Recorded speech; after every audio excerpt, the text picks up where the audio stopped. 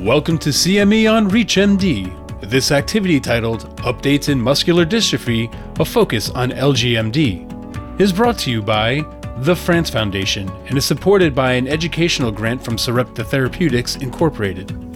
Before starting this activity, please be sure to review the faculty and commercial support disclosure statements as well as the learning objectives. Here's your host, Dr. Hector Chapa. Limb-girdle muscular dystrophy, or LGMD, can be very difficult to diagnose, largely due to its heterogeneity. But in recent years, access to advances such as next-generation sequencing and genome sequencing can help limit the diagnostic odyssey that many families can experience. I'm host Dr. Hector Chapa, and I would like to welcome my guests, Drs. Colin Quinn and Matt Wicklund, to the program. Dr. Wicklund is professor of neurology at the University of Colorado, and Dr. Colin Quinn is assistant professor of clinical neurology at Penn Medicine. Drs. Wicklund and Quinn are joining me to share their insights on the genetics and pathophysiology of limb-girdle muscular dystrophy, or LGMD. Drs. Wicklund and Quinn, welcome to the program. It's a pleasure to be here. Thank you very much. Well, let's start right off the bat with a question for Dr. Quinn. Dr. Quinn, how do you define limb-girdle muscular dystrophy, or LGMD? Well, I think as you said in your introduction, LGMD is not a single disease or diagnosis, but really a collection of diseases that share a common feature, which is weakness of the shoulders and hips. This category of diseases was defined in the 1950s. And basically, this bundle of diseases, which can be dominantly or recessively or even X-linked inheritance, all have in common that people have trouble either lifting their arms or lifting their legs or both. Now that we've said that, what specific, and for Dr. Wicklund, what are the specific causes of LGMD? In other words, what genes or underlying mechanisms can be involved here? Yeah, so as Colin said, the LGMDs are a group of disorders, and they're genetic disorders. And the way I think about them is that if there's a defect in a protein anywhere in or around the muscle fiber, this can lead to limb-girdle weakness and to a limb-girdle muscular dystrophy. And so there can be problems anywhere from inside the muscle fiber, from the nucleus up through the sarcomere, including the sarcoplasm, up to the sarcolemma, where you can have issues with sarcolemmal maintenance, trafficking, or signal transduction. There are proteins involved in repair of the muscle membrane. And then there are even abnormalities of the extracellular space and even the extracellular matrix. And all of those can be associated with a limb-girdle pattern of weakness and LGMD. There are more than 35 genes currently associated with the named LGMDs by the current nomenclature. But in reality, there are likely more than 150 to 200 different genes that can lead to this limb-girdle phenotype. Genetic testing in the limb-girdle muscular dystrophies in the United States reveals some of the most common genetic subtypes. And these include, in a recent study that was published in 2018, the relative prevalence of limb-girdle muscular dystrophies, and those include the calpainopathies on the East Coast as most common, dysferlinopathies on the West Coast as most common, and then almost equally prevalent are the collagen 6 related disorders, sarcoglycanopathies, Noctamen 5 related disorders, and Fukutin related protein-associated LGMDs. Now, incredibly broad, as both of you have mentioned already, and now that we've defined the condition and we've figured out the genetic basis of it, Dr. Quinn, how do we test for this, or how do we diagnose this varied group of conditions called LGMD? Well, I think one of the things that's interesting both for patients and for physicians is that how we diagnose this disease has changed. I should say some things have changed and some things haven't changed over time. So first, you have to suspect that someone has LGMD. And how do we suspect that? Well, we're usually looking for specific functional deficits that indicate proximal weakness. So proximal weakness of the legs may make it difficult to get out of a chair or difficult to get upstairs. It might make it difficult to reach overhead. And then in addition to these functional deficits, we kind of expect a certain timeline of symptom development. So, if someone has an acute onset of proximal weakness, we usually think of that as an acquired rather than a genetic myopathy. Now, patients often underestimate how long they've had symptoms. So, they kind of note their symptoms from the moment when something bad happened, like they fell. But in reality, they often had weakness for longer, and so we have to kind of probe by asking about functional deficits at various ages. Obviously, a family history, particularly in dominant or X-linked disorders, is often helpful, but in a lot of cases, this is a recessive disorder and there may not be a family history.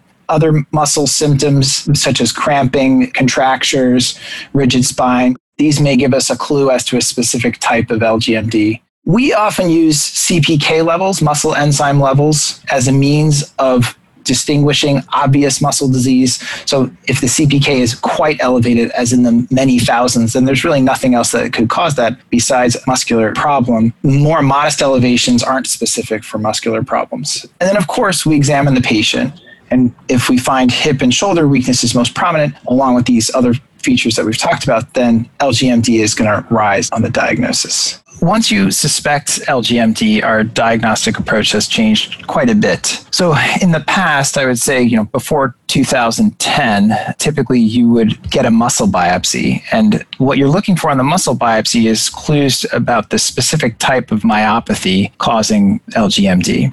The problem is that many biopsies are just myopathic in nature, meaning they just look like muscle disease and they don't give you a specific clue as to the cause.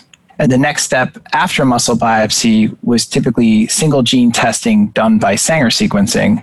That testing has been available since the 1990s. And you would choose a single gene based upon the biopsy and clinical characteristics. And the problem with this method is that we're not as good at picking single genes as we think we are. And it's quite expensive. It's $1,000 per gene. And there's really no discount for sending a bunch of genes at one time. So if you sent 20 genes, it was $20,000.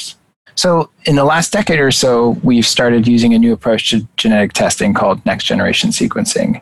This allows for cost-effective testing of many genes at one time. So you basically suspect LGMD, and you're going to send a panel of genes, which are all tested at the same time. And hopefully the gene that you're looking for is on there. Now, next-generation sequencing, as will be discussed by Dr. Wicklund, does not capture all form of muscular dystrophy, and the gene that you're looking for has to be on the panel that you send. So one question might be, well, are physicians even necessary anymore? Can we just suspect LGMD and get a panel and the physicians cut out of this? But really, we still need someone who is familiar with LGMD when we get ambiguous results that require interpretation, because it's often not a yes or no answer on these panels. And then often the most common adult onset muscular dystrophies would be missed by a panel because they're due to expansions in the gene or contractions that are not well examined by next generation technology. Now, as physicians, we kind of get the concept of next-generation sequencing. I'm OBGYN. Even in our genetic prenatal testing, next-generation sequencing just makes sense, and I'm glad it's here. But how would you compare this old versus this new approach to diagnosis to parents or to families? How would you explain it to them? So the technology itself is complicated, but you're basically sequencing lots of genetic code at the same time rather than trying to spell out each individual gene chemically kind of one at a time. So in parallel, you're just doing a lot at one time on a chip. I think it's fundamentally changed how we look at even thinking about diagnosis, because in the past, we wouldn't even really attempt to diagnose many patients. The kind of old approach would be, it seems like you have some kind of muscular dystrophy. There are lots of different types with overlapping characteristics. It's expensive, and maybe it won't really affect how we treat you. Now we can tell patients, we have this newer way, which is sequencing lots of genes at one time. It's much cheaper and easier. And in the response to the kind of old way of thinking in which, how does it affect the patient for them to know? I think that it's critically important for people to know if we can tell them what their specific type of limb-girdle muscular dystrophy is, because the internet basically allows people with very rare diseases to find each other and to use each other for support and questions and really become an expert on their own disease. And then we are in the age of gene therapy, and we are actively looking at multiple gene therapy trials in which it's critical that we know exactly what type of muscular dystrophy someone has. Well, I think the take home is diagnosis is cheaper and more clinically applicable, which makes it better. So that's fantastic. But Dr. Wicklund, I have a question for you. When you order a panel for LGMD, what are some of the important considerations? Specifically, what might the panel miss? And what about diseases that aren't an LGMD or that might not be picked up but are still in the differential? What can you tell us about that? Yeah, sure. So limb-girdle muscular dystrophy panels encompass somewhere between 100 and 500 genes, depending on the panel. And the first challenge you could run into is insurance authorization for some patients. However, there are a number of sponsored programs that are free to patients that allow them to have access to many of these panels. It's important to remember that panels are different, and depending on the gene that you're looking for, sometimes you have a particular gene you're interested in. If that gene's not on the panel you're ordering, you're never going to find it. And so the key is to make sure you know which genes are on your panel. Some limb-girdle muscular dystrophy diseases can be picked up on panels, but others cannot. And so the ones that really don't get picked up on these panels are the metabolic myopathies, the mitochondrial myopathies, cardioskeletal myopathies, and as Dr. Quinn's pointed out, among the big three muscular dystrophies, FSHD and myotonic dystrophies will not be picked up. So we kind of talked about there are 35 named LGMDs under the current nomenclature, but other important disorders that have a proximal predominant muscle phenotype include RYR1-related myopathies, Pompe's disease, the Emery-Dreifuss muscular dystrophies, the myofibrillar myopathies, VCP-related myopathy and similar disorders, and then myotonic dystrophy type 2 and FSHD are not going to be picked up, but they can present with the same phenotype. Now, here's a question that I'm sure our audience may be thinking, or at least asking in their mind. Well, what if we get this, and what if the genetic testing is negative or equivocal? Yeah, so that's not an uncommon event. The first thing is if the genetic testing panel is completely unrevealing, then make sure you consider that this isn't some acquired disorder. And so the statin myopathies or SRP-related myopathies have to be considered. And then you have to consider whether your patient has a genetic disorder that's not on your testing panel. And if you don't get an answer initially, you could consider broader testing such as exome sequencing or genome sequencing, both of which are becoming much more affordable. And then you could also test for copy number or repeat sequences, such as we've mentioned several times, the myotonic dystrophies, FSHD, oculopharyngeal muscular dystrophy, all of which can present and fool you sometimes. The other challenge we have is when we get variants of undetermined significance, and sometimes they're relevant and sometimes they're not. And so you just have to walk through those. And for me, the easiest way to go through that first is to say whether that variant could cause disease. And so an example would be a single variant of undetermined significance in an autosomal recessive disorder. It just can't cause disease. You'd be a carrier but not have disease. If you have a variant of undetermined significance and you're concerned that that may be the right answer, you can always evaluate family members to see, one, is it a de novo change in your patient? And then also, you want to know if it runs true with disease in the family and also is absent in unaffected family members. Sometimes you can also use confirmatory ancillary testing, such as muscle imaging, muscle biopsy, RNA sequencing, or specific biomarkers such as bone-specific alkaline phosphatase and VCP-related disease to affirm your answer that a VUS is actually pathogenic.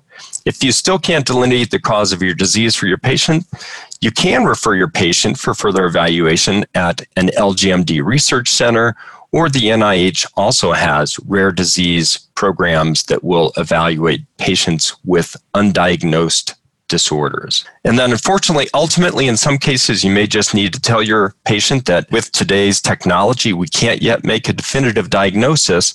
However, I usually will then follow on and say, we probably just need to revisit this in the next 1 to 3 years as our genetic testing becomes more robust and even cheaper. Well, I think all of this has been very helpful and very clinically relevant. And with that, I would like to thank my two guests, Dr. Matthew Wicklund and Dr. Colin Quinn, for speaking with me and our ReachMD audience about LGMD. Thank you very much. Thanks. It was my pleasure. This activity was part of a series provided in partnership with the France Foundation.